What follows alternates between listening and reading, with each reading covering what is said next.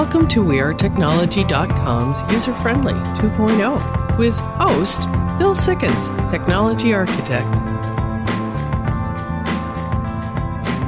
And this is User-Friendly 2.0. I'm your host, Bill Sikkens. We are getting down to the wire. It is already December, right in the middle of the holiday season. I can't believe we've gotten here. It just seems like the year's gone by very quickly.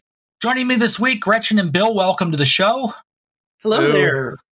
Can you believe we're putting up holiday lights and actually at this point should have put up our holiday lights already? I'm doing mine today. It's just running a little late this year. But yeah, it's... I'm since I'm moving, I just found a few and I just threw them outside on the bushes. And it seems to look okay. You threw them? Did you plug them in at least? Anyway, yes, I did. I did manage to plug them in on a timer. Because if you didn't, we'd have to talk about you being some sort of a very unusual engineer that's figured out a way to power holiday lights without plugging them into the mains or a battery. Well, I just borrowed Nikola Tesla's idea. That's okay. Well, that works. It's easy. You take the male end and the female end, you plug them together. You know, it's infinite power. Yeah, it creates a loop. It's, like and it's a funny thing. This comes up every year, and I see this, and every year I think, oh my goodness, but it's a real deal, is if your lights require the adapter to give you male pins on both ends to plug them in, you've done something wrong. Don't go there. And the scary thing about it is you now can buy these, quote, adapters on eBay and on Amazon. I think Amazon took them down, but it's extremely dangerous. You don't you don't want to do it. You have it in backwards if you're doing that. Little common sense, but doesn't always seem to be there, I guess. Weird. Anyway. Oh boy.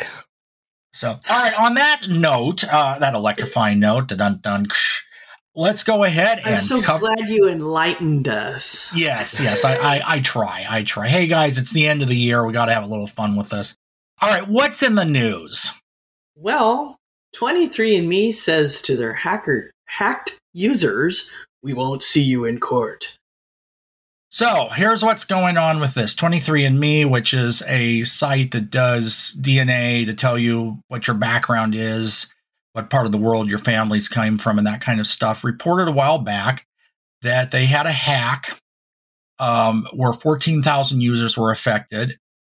But they've just recently admitted that it lost 6.9 million users' DNA data. So basically what that means, that's about half. So it's a coin flip chance that your data was exposed. So there are a lot of talks about lawsuits because obviously in this kind of a situation, that seems to be where these things go. So what they're doing is they've updated their terms of service saying that you can't sue them. So they won't see you in court, the headline of the article. So what you have to do is you can go on and opt out of this update. You have 30 days to do it, and I believe this started a week ago, so you probably have less time than that. If you're a 23andMe user and want to do that, do it quickly. Because if you don't, from my understanding of this, they can require arbitration, and it prevents you from being able to be part of a class action lawsuit. I'm not an attorney, but that is what this seems to boil down to. They're trying to avoid going to court. And, they're saying that it's unlikely that nearly 7 million users will send that email in 30 days. So if a class action lawsuit does come about, a much smaller portion of the hacked users may be able to participate. Other side of that being arbitration. Ugh. Tesla shares 48-volt electric vehicle architecture guide. I have to, and I do ask this question. This is for EVs, but, of course, Tesla being involved, but most vehicles for a very long time have run on a 12-volt electrical system, something that is a concept that I think has been obsolete for a long time. And even to this day, in most electric vehicles that have the high-tech battery packs that make them work and all that, you still have your classic 12-volt car battery. And the reason for that is because so many accessories and things for a car are designed to work off of that type of a system. So Tesla is trying to push something new forward on this. Now, the way that they're doing this is a little bit interesting, as far as I think adoption and that kind of thing goes. This has to do with the Cybertruck. The Cybertruck is 48 volts. You won't see a 12-volt battery in that vehicle, and it's one of the first EVs you won't. Even other Teslas have the 12-volt batteries. But what they did is they circulated the architectural documents among the other car manufacturers. This is how you do it. In fact, the CEO of Ford, I believe it was Jim Farley. Yeah, Ford. Yeah. Sent a thank you out to Elon Musk for sending out the architecture guide, and they actually, it appears, did send the whole thing. But here's where this kind of stuff goes. Tesla has a potential of making a lot more money off of the charging stations than they do off of selling their cars. If they can get people to adopt their standard as the way that you would plug it into. This is very similar to the wars between Tesla and Edison back 100 years ago, where one was wanting to do one kind of an electrical system and one was doing the other. Edison at that time being DC, Tesla being AC. AC ultimately ran out or won out because that's what we use for the most part now. But again, at the end of the day, getting the standard can be very beneficial. So I have a funny feeling that's probably working into why this was done. But it'll be interesting to see where it goes. I do think, though, that in an overall standpoint, changing from the old 12-volt lead battery system that we see everywhere does make a lot of sense, but it has to be done in a way that would work. And again, a standard, because you wouldn't want a situation if you didn't have a standard. Think of it as your car takes a battery, but not a universal battery. You have to, if you have a Ford, you have to get a Ford battery to replace it. You can't just go to Walmart and buy one. So that's why you do want a standard, is to avoid stuff like that. That makes sense. Nick Cannon reveals he probably spends $200,000 a year taking his 12 children to Disneyland. Yeah, so this comes from, it's an interesting article, but it also has to do with a lot of listener questions, because you ask a lot of times, what is the most economical way to enjoy things like pop culture and vacation, all of that, if you have a family and, aren't making $10 million a year. And my advice in the past is, well, reconsider things like Disneyland because of the cost. Now, where these financial breakdowns come from, just to give a little bit of context for it, Cannon has 12 children with 6 different women, including his ex-wife, Mariah Carey. So it's 12 kids, right? And he takes them to Disneyland trips, usually for things like their birthday and stuff. He can afford to do all this. Great comedian, in my opinion. And, he makes money doing it. So that's fine from that standpoint. But what about the rest of us that, don't have his salary? Money? Yeah, don't have his salary. So how much does it cost to go to Disneyland now at 2023? This is the average. Okay, so this figures a family of 2 adults, 2 children. So just kind of your average from that. This is Disneyland in California. So Disney World and some of the other parks might be a little bit different.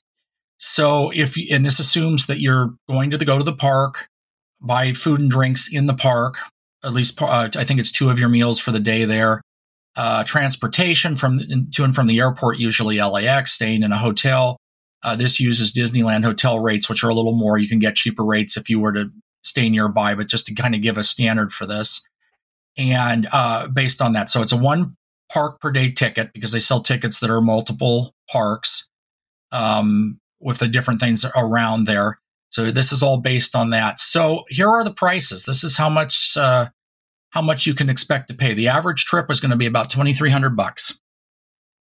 And so when you figure that out, that is kind of expensive. So the park tickets are $104 per day for the 1 park. If you do the park hopper option, is $65 on top of that. Food and drink, the average price in the park for 2 meals now is $70 per day per person. So if you have a family of 4, you can do the math on that. Transportation, using a ride share from LAX to the park, this would be like Uber or some of the other services they have available, varies from $160 to $240. And then they're basing the hotel stay at $415 per night. That would be the Disneyland hotel. Now, if you go offsite a property nearby, that does drop down a little bit to about $200, but you're still looking at a pretty good chunk of change to do this. Billy, you didn't mention some of those other things. What about the keepsakes, the T-shirts, the toys, the little hats, the balloons, whatever, You didn't mention any of those things. Well, I hadn't hit the lottery, so I didn't figure that in. And yeah, these are all other things that would be part of it too. And you're going to spend money on other stuff. This is just strictly. I really wanted a little Pluto dog, and boy, he wasn't cheap. Yeah. Oh yeah. Yep. Oh, and there's other things they do too. They have line skipping passes, which start at about $500 per person per day. Mm-hmm. You can buy, different things along those things. They do offer some discounts. So if you're military, there is a ticket discount for that and some other things. But yeah, for the average, that's how much you're looking to pay, and not including Gretchen's T-shirts and keepsakes and all that kind of stuff, which certainly will add on to that bill quite a bit. Well, sad news. Television sitcom pioneer Norman Lear dies at 101. Yeah, it seems like in the last month we've lost a lot of good people. Yeah. 101, I mean, is a good long life, but even so, it's sad to see these people. Yeah, talented people that really are the pioneers for how everything works now with television and movies and that kind of thing. And, so you just look through this and we're saying goodbye to a lot of good people. He was born July 27th of 1922, 5-time Emmy Award winner, has done television and movies. First credit as a writer, listed as All-Star Review in 1950. This is according to IMDb. He went through and did a number of different things, wrote screenplays for movies and all of that kind of stuff, and ultimately got the Academy Award nomination for Best Screenplay in 1968 for Divorce American Style. But what I knew him for was what he did a little later than that. And I like sitcoms, especially some of the classic ones. I'm a fan of things like Mary Tyler Moore and Bob Newhart and all of this. And in 1971, he created the CBS sitcom All in the Family. This was based on a British comedy called Till Death Does Us Part. And this is Archie Bunker, who's this massive bigot that actually really not the character was a bigot, not the actor, but he played the role very well for that. And it addressed a lot of issues at the time that were very front-facing political stuff. That type. I'm sorry? Mm-hmm. People didn't talk about those things. No. And then you had spin-offs like the Jeffersons and some of these other wonderful, interesting characters that TV at that time didn't touch. You know? Exactly. And on that, he even made a comment about this in a 2021 editorial for the New York Times he did, talking about these things that, like you say, weren't talked about. Racism, which we just talked about, feminism, homosexuality, Vietnam War, Watergate, and issues like that these things brought up that just were not out in the forefront before that. So that made a lot of changes, and it really was pioneering some stuff for the way that all of this worked. And a lot of the things that followed those type of things. So, you talked about the spinoffs mod, the Jeffersons, which you just mentioned. One Day at a Time is another show he did, Good Times. I hadn't heard of Good Times. I looked it up, but I've seen that one. Yeah. Yeah. Number of different things out there. So we do say goodbye to him at 101, and he will be missed. GPS spoofing is creating problems, you think? Yeah, I wonder why that would be, considering that everything seems to use GPS now. Okay, so why would someone do that or something? Well, this is something primarily being done by hackers, although there might be some state actors involved in this type of thing. And it's actually gotten the attention of a number of different industries, the biggest one being the airline industry right now, that are meeting in January to go over what to do about this because it's sending their planes off course. Then I have to mention something. Last night, I was walking outside to check on the mail, and there were two small planes, like really close to each other, heading in, in a crossing over pathway. And they seemed like they were close to the same elevation too. I just watched them going, I hope they see each other. And this was at night. It really kind of freaked me out. No, I haven't heard anything about planes running into each other on the news, so I'm assuming they were okay. No. They didn't crash. I would have told you about that. But I was concerned. They were very close together. And I don't think that was according to Hoyle. Okay. A lot of these things use GPS for their positioning, to be able to do things like that. And I think, what you're talking about with the airlines, because it is a big concern, because it's one of the areas where you see it more, that, again, the hackers are trying to throw the GPS on the planes off course. So what happens if that happens is a spoof plane's navigation system will show it as being in a different place. So some of the security risks this can create is if a jet is guided to fly into a hostile country's airspace, something of that nature, conflict zones, sensitive military targets. Even here in the United States, if you were to get the commercial jet right now off course, where it flew over closed airspace, say over the White House or something, that would certainly create a huge problem, because all of that is very closely watched since 9/11 to make sure that we don't have any more problems like that. So, and these systems are all over the place, aviation being one of the biggest ones. But I mean, even like the dash cam in my car has a GPS antenna so that it can record where I'm driving and keep that in the dash cam log. So you see it in a lot of different things.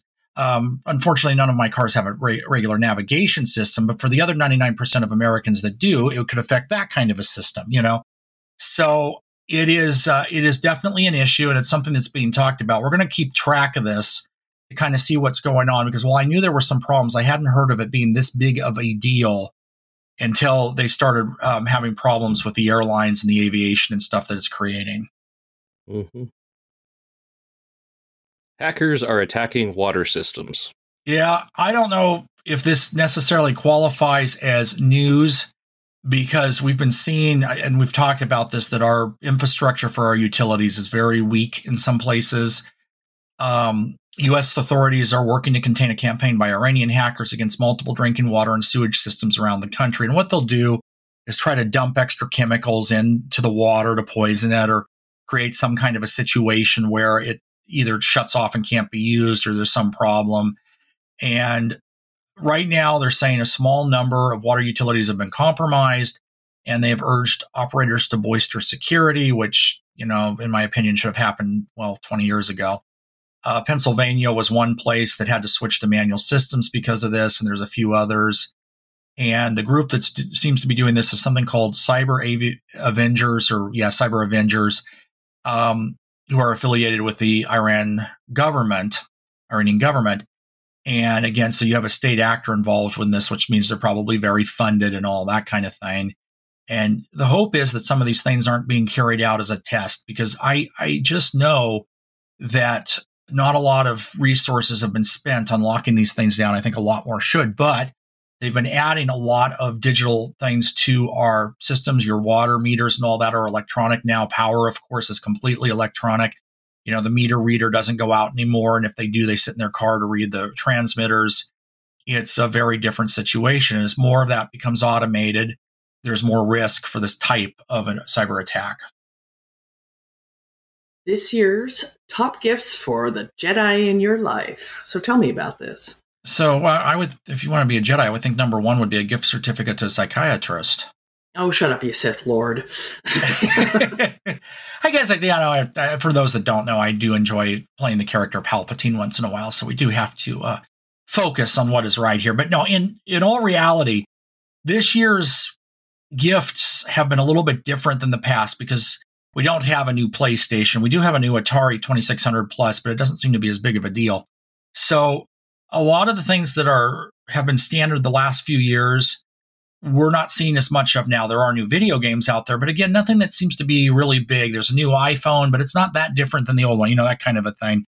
So it's not to have to buy. So a lot more physical things are becoming gifts this year. And there are, I don't know, Gretchen, if you know anyone like this, adults that like Star Wars, not just the kids. Oh, dear. I would never imagine that. So I bet you're shocked, huh? So, yeah. Oh, yeah. So here's a few of them that have come out that look like they're actually kind of cool. Black Series Sabine Wren adult electronic helmet.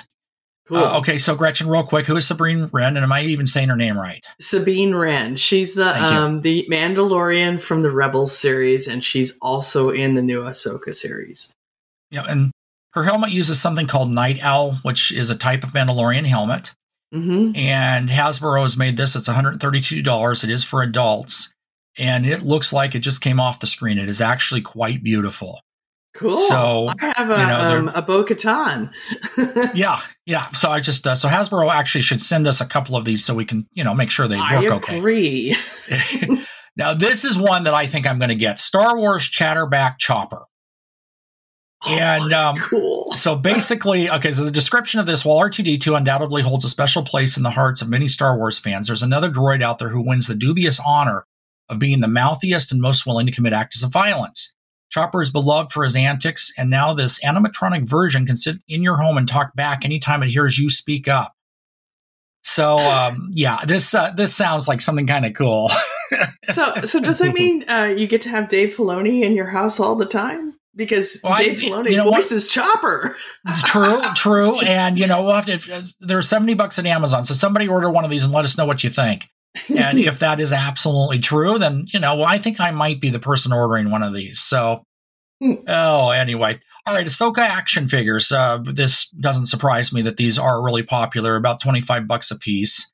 and they're offering a whole different things. But the one thing about this is there is a lot of attention to detail, as far as all this works. And we've had action figures, of course, forever, but they're starting to, be able to do this in a way that is really, it just looks like the character has walked out of the screen. All right, Orbit Key Star Wars key holders, $45 at Orbit Key, and that can now organize your keys. Options include Grogu, Mandalorians, and of course, Ahsoka herself. I have to get one of those. That's kind of a nice little stocking stuffer, as you were. All right, another one that's out there is from a company called Native Shoes for about $65. You can get adult Star Wars shoes. They're made out of rubber. They're easy to clean and comfortable, according to the manufacturer. I haven't tried them yet myself, and there are a number of different Star Wars prints to look at them. But they are available in adult sizes, and they have everything from the new releases to vintage artwork and everything in between. Ooh. So I'll have to get your new pair of shoes. Now, Gretchen, maybe this is something you'd know the reason for. What is an ENSO ring? Do you know? A what? ENSO ring. No, don't know what that is. I wasn't sure either, so I had to look it up. Okay. So basically, it's a kind of jewelry, I guess. And this line of jewelry, it's made out of rubber, I think, silicone, that type of a thing. But it looks like it is precious metals, the way that it's done, or at least it's described.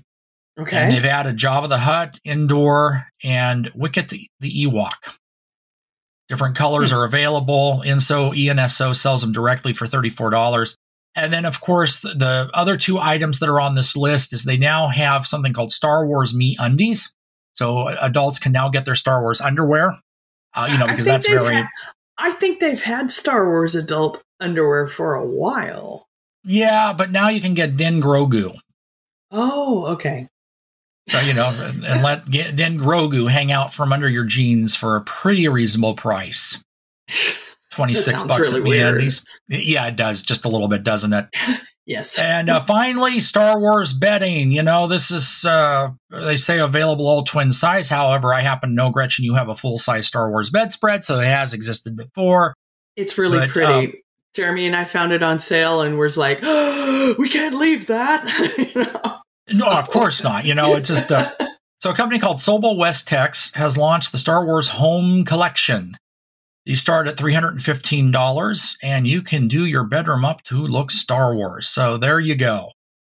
There's a number of other things, too, like shirts and different various things. Star Wars video games are out there. So if you are looking for a game this season, Star Wars Fallen Orders on the PlayStation 5 for $22, Xbox One for $29. Popular. Yeah, I can imagine. It looks like it is. And, my favorite T-shirt and the one I'm going to get says Clone Force 99, the Bad Batch. I like that one. That's pretty cool. This is User Friendly 2.0. We'll be back after the break. Have you seen him? He's from the future. He's got a really big computer. And he uses it every day. And he uses it in every way. What's he use it for? I'm not that sure because it uses future technology. Welcome back. This is User Friendly 2.0. Check out our show. Userfriendly.show is our website where you can find all things user-friendly, User Friendly 2.0, Tech Wednesday, and everything else we do.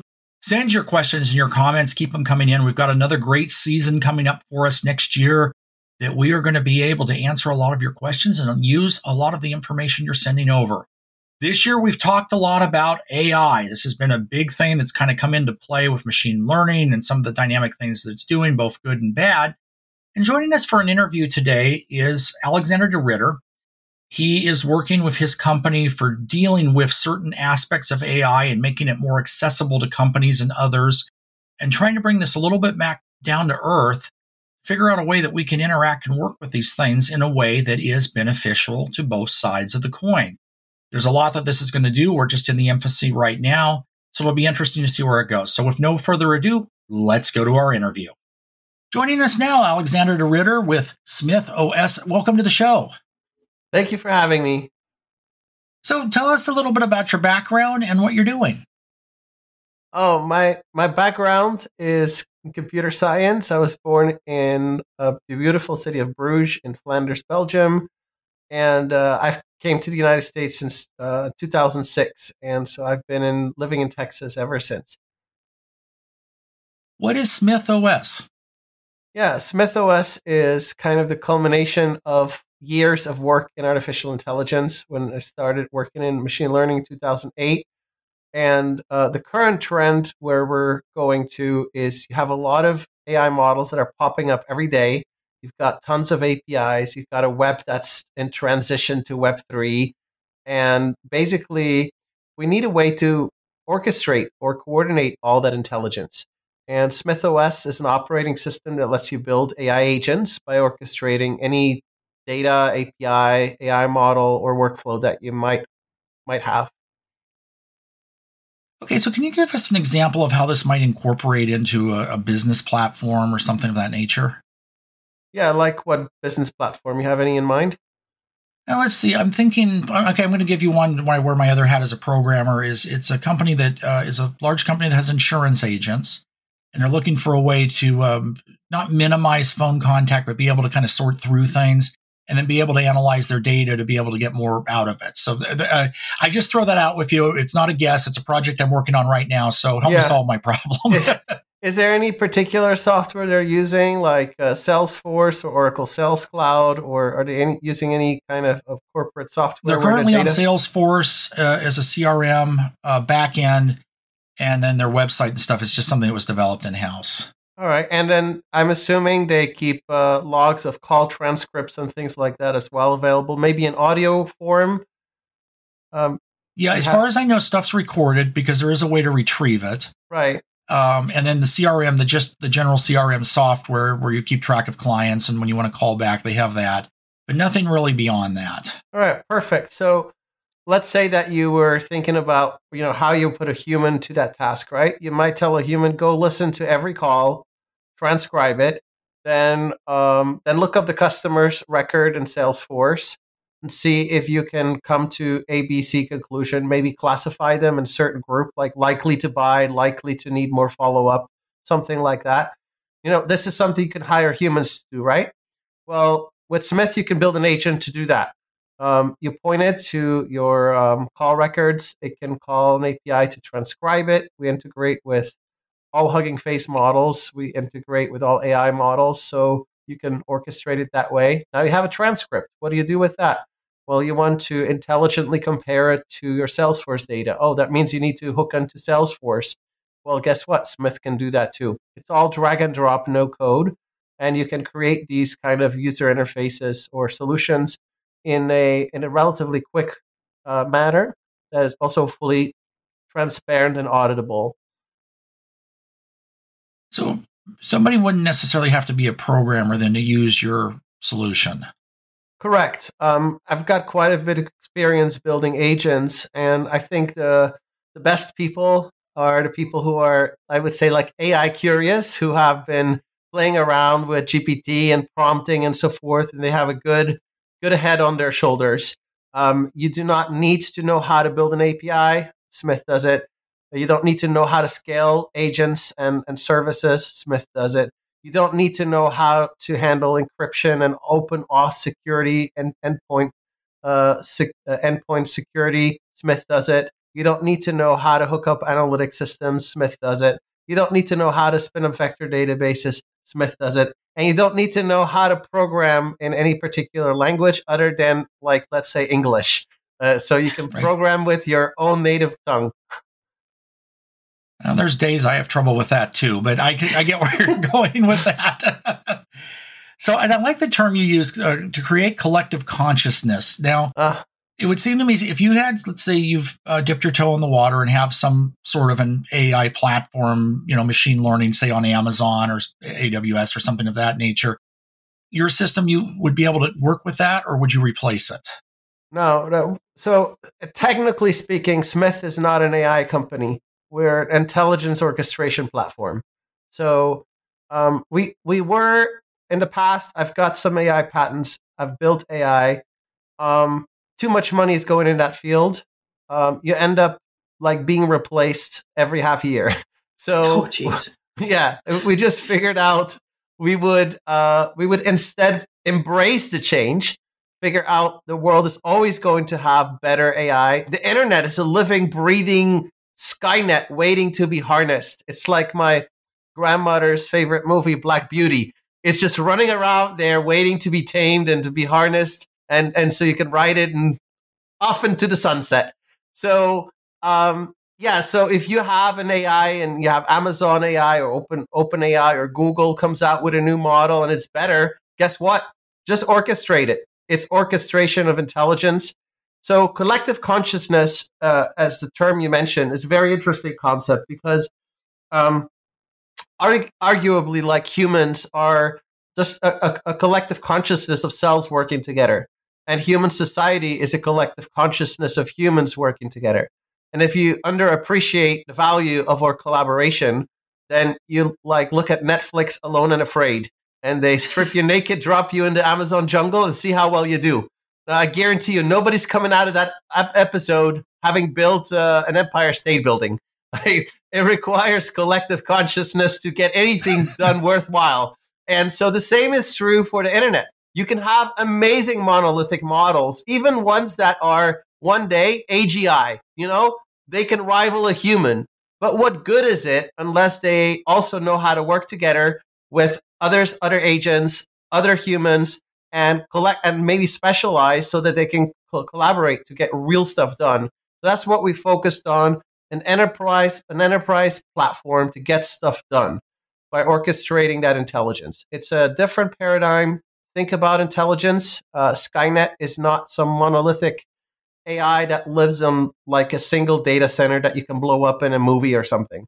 Instead, I think of the future of intelligence much more as the internet being that collective intelligence, and the internet being a living, breathing organism that keeps evolving. New websites come up, new services spin up, and the ones that are there keep getting smarter, and that keeps accelerating individually because they themselves benefit from AI innovations to also make progress in a quicker way. So really, we gotta start thinking about the internet as that AI, and a way to harness that AI in a responsible way is with Smyth. We call this constrained alignment. That means you don't mow your grass with a bazooka. Actually, get the job done, but way overkill. So you may not need a Terminator movie if you have Smyth with constrained alignment, because you can constrain the AI to follow your workflows, but still orchestrate that collective consciousness. So, I love the Terminator analogy here too, because you're thinking about all this Skynet and stuff that just not so long ago was completely sci-fi, and we're looking at now.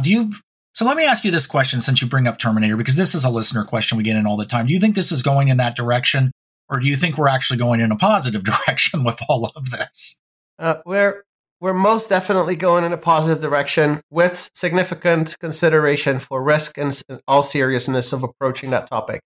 The biggest problem is not the AI going wild; it's humans doing wild things with AI. Yeah, I agree with you completely. Right. So,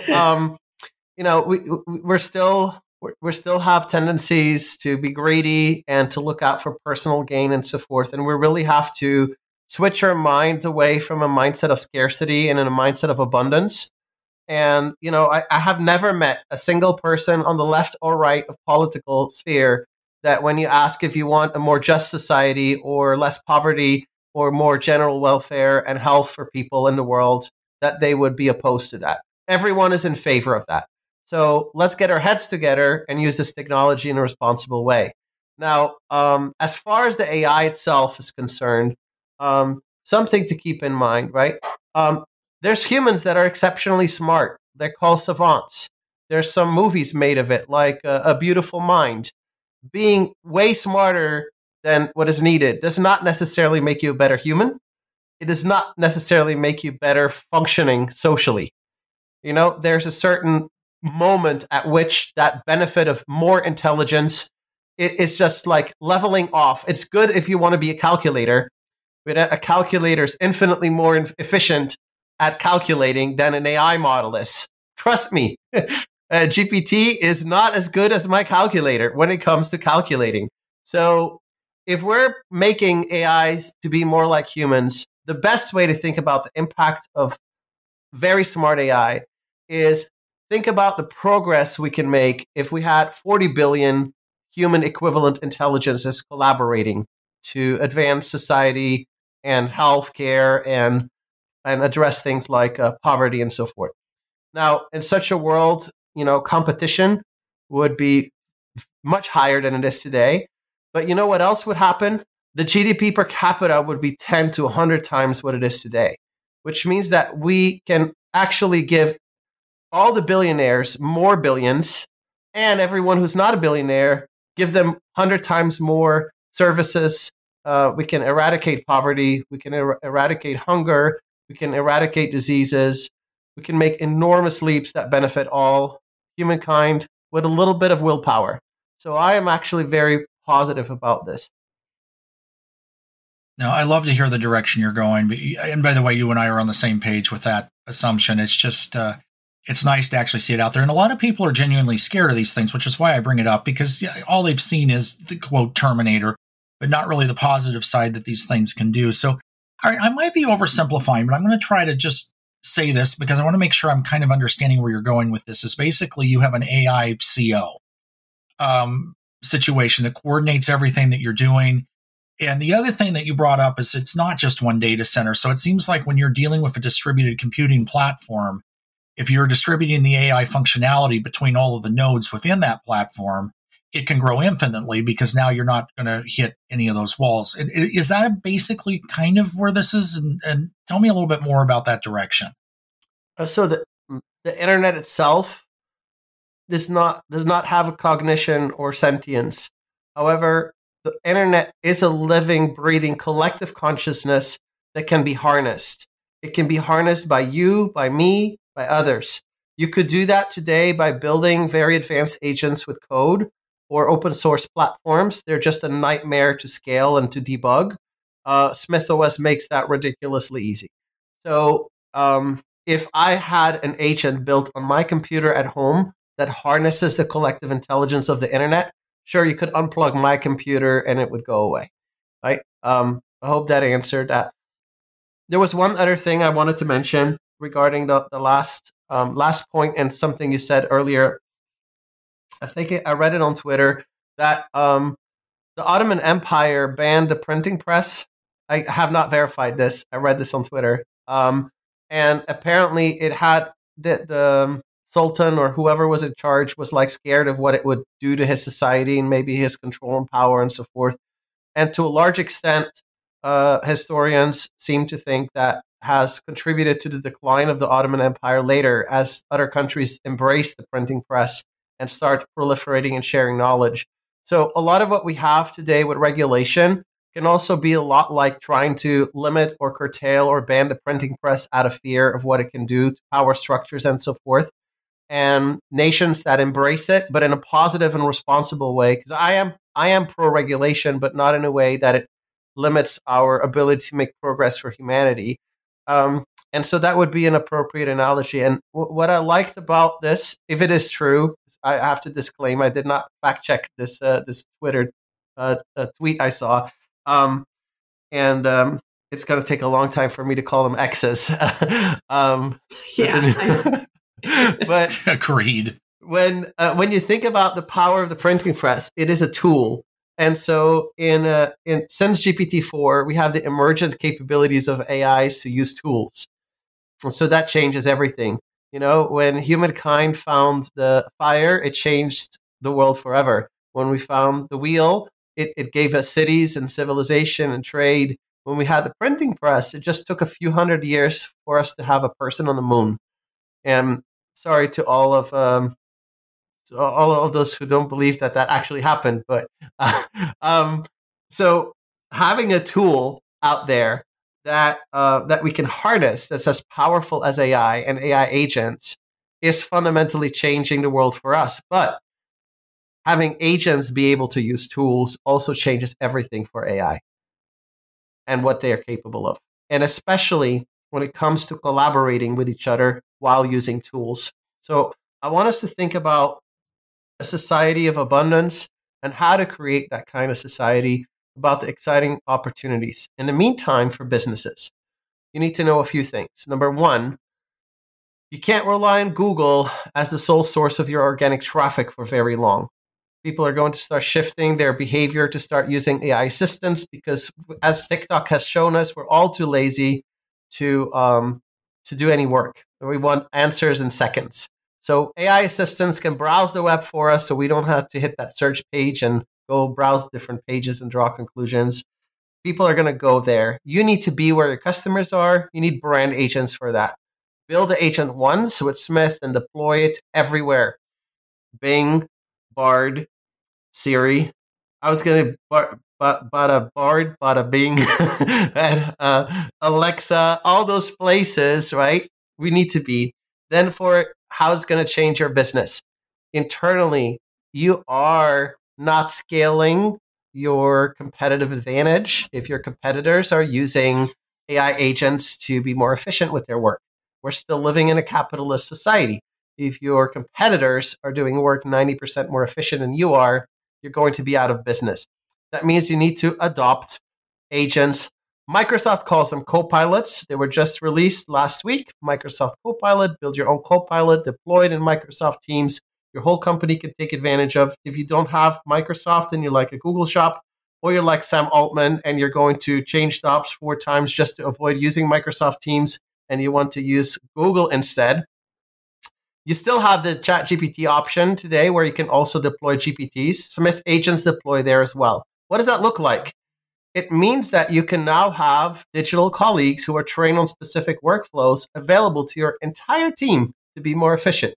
That is changing as well. And then finally, you can think about the impact of agents on things like Industry 4.0, security, logistics, supply chain, government, and so forth.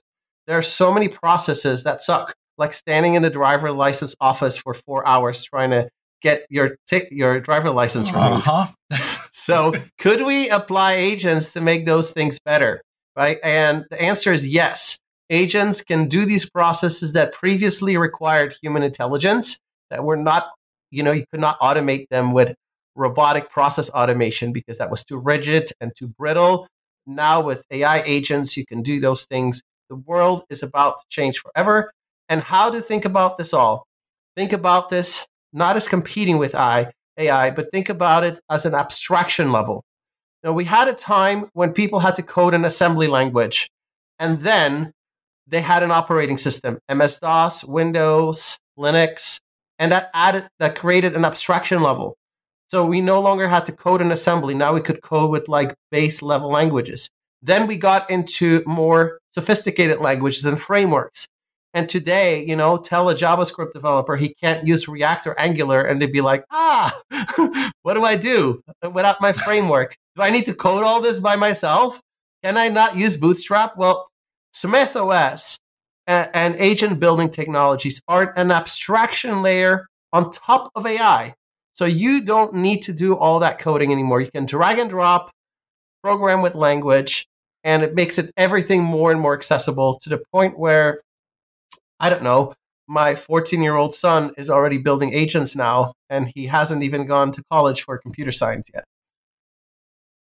No, it's amazing to see it going in that direction. Okay, just a real quick definition here for our listeners that may not know is in an operating system, an abstraction layer is basically the part where your software is able to talk to the operating system. And what it does is it makes everything standard going in and out. I'm oversimplifying, but that's kind of what it is. But to use that, what you're describing is you have your AIs, whatever that may be, and now you have a way to talk to all of them in a standard way. Is that kind of, am I at least on the right page here? But let me use another analogy that's even easier, if that's the goal, to make it easy. My rice cooker is an abstraction layer, so I don't need to know how long to cook my rice. It makes it a lot easier. I just have to push a button, right? So coding without Smyth and building agents with code is really complex. And when you just give it this visual drag and drop interface for businesses, you get a lot of advantages. And the advantage for a business are the same as pressing that button on the rice cooker. You do not have to think about all the complexities underneath it. You get perfect rice every time. You get your rice much faster. You avoid problems, rice overcooking and burning. So your AI is much safer, much more auditable, and so forth and so on. The only times you do not want to use abstraction, right, so to speak, is I don't know, if you're a Michelin chef in Paris trying to invent a brand new type of rice from the ground up from first principles and infuse it with saffron because you're going to make a new Ratatouille movie. That's where I need an AI. Although I might need one to boil water too. So, you know, no, that's great. All right, let's talk logistics a little bit. Your website is smythos.com. Yeah. And there's an early access button on here to sign up for additional information. What are you looking at for your launch and how's all that looking? Yeah, we're in early access because we realized literally everyone can build agents. You can build agents for eradicating world hunger, but you can also build agents just help you with your homework. Not all workflows are equally valuable to people and to focus on. And so currently we are working with two types of customers initially. One is like enterprise who have real serious process problems. They seek to innovate and automate. They're really excited about AI automation and orchestration, and they want to really, really make a difference, and we partner with them. Then we have another group of clients that are really, really good for us that we're looking for, and it's just like system integrators. Typically, they're agencies. They already have enterprise clients, but they want to innovate and automate their internal processes. They also want to help their clients with their organic marketing agents and branding, but also solving certain briefs or RFPs or projects that they otherwise could not execute on because it was too costly, time-consuming, and complex to execute. But then they have this requirement from the client, and they did not know Smyth existed, and they were considering saying no to it because they may not be able to execute it profitably and timely. Then they learn Smyth exists and they say, holy moly, I'm looking at all these opportunities here. I can make millions of dollars more. If you are one of those people, I want you to talk to us. Go to smythos.com because we can actually help you execute on those projects that previously were unthinkable. And so here's where we go. It is not about replacing humans. It's about multiplying our productivity. So you can actually increase your profitability, take new projects, execute faster. In every way, it's just a win-win. If you're one of those two categories, you can talk to us. If you're a mid-sized company or just an early founder, look, we will make some exceptions, like we could do a scholarship or something if you're like an exceptionally bright person that would have an exceptionally bright idea, or you're in an up-and-coming economy and we want to be equitable and make sure that people have access in certain countries as well to make amazing things. You can always, of course, ask us about it. But we are a startup. We need to focus our energy. And so we're focused primarily on solving those enterprise and agency use cases right now. All right, sounds amazing. We're almost out of time here, but what I did want to ask you is if you would consider coming back on the show maybe in a few months, because we're going to have a lot of listener questions coming in on this, and I'd love to shoot them over to you and maybe address some of them. Of course, I'd be disappointed if there are no listener questions. So I hope you enjoyed this. And you can always find me on LinkedIn or Twitter, Alexander de Ritter. My handle is @ADRitter. Yeah, shoot me questions there too. But you know, send them to the show primarily because this is where you get your news. And they were gracious enough to host me, and I'd love to come back. It's going to be a pleasure. Thank you so much. Thank you. All very interesting stuff. It's going to be interesting to see where AI goes next year. And please do send in your questions. Alexander will be back with us at some point next year to answer, and we'd love to see what you want to have us talk about. And until next week, this is User Friendly 2.0, keeping you safe on the cutting edge.